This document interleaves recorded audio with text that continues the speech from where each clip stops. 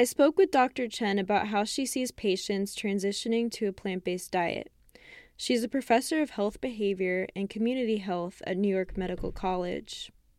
I think the only vegetable that many children eat are a single piece of lettuce on a burger, on a hamburger, or the French fries. The implementation of this diet in hospital, it's not, I think the diet need to be transition diet, because if you are trying to convince someone to go from like McDonald's barbecue ribs or fried chicken to eat a kale salad, steamed broccoli, and the baked sweet potato, you probably get punch on the face. One would expect as much after asking patients to change their lifestyle and give up their favorite foods.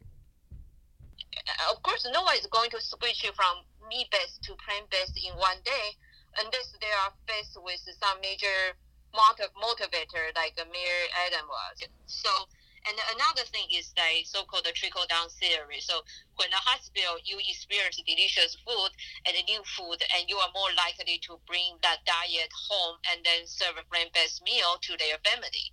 Dr. Jewell, a postdoctoral assistant and nutrition researcher at NYU School of Public Health, has researched how to have a balanced plant-based diet.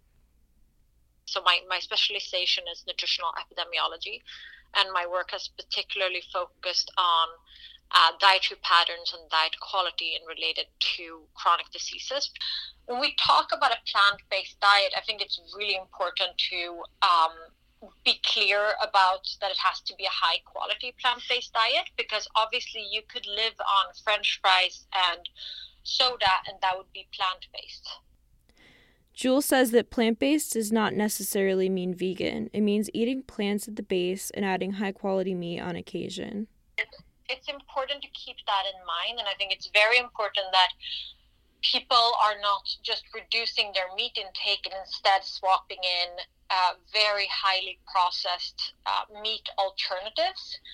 When we talk about a healthy plant-based diet, it really is a diet that is high in legumes such as beans and lentils and chickpeas, etc., whole grains, whole fruits and vegetables, nuts and seeds, etc. The program will reach Jacobi, Woodhull, Elmhurst, Lincoln, Kings County, and Gotham Health hospitals this year. Kelly Canaday, Columbia Radio News.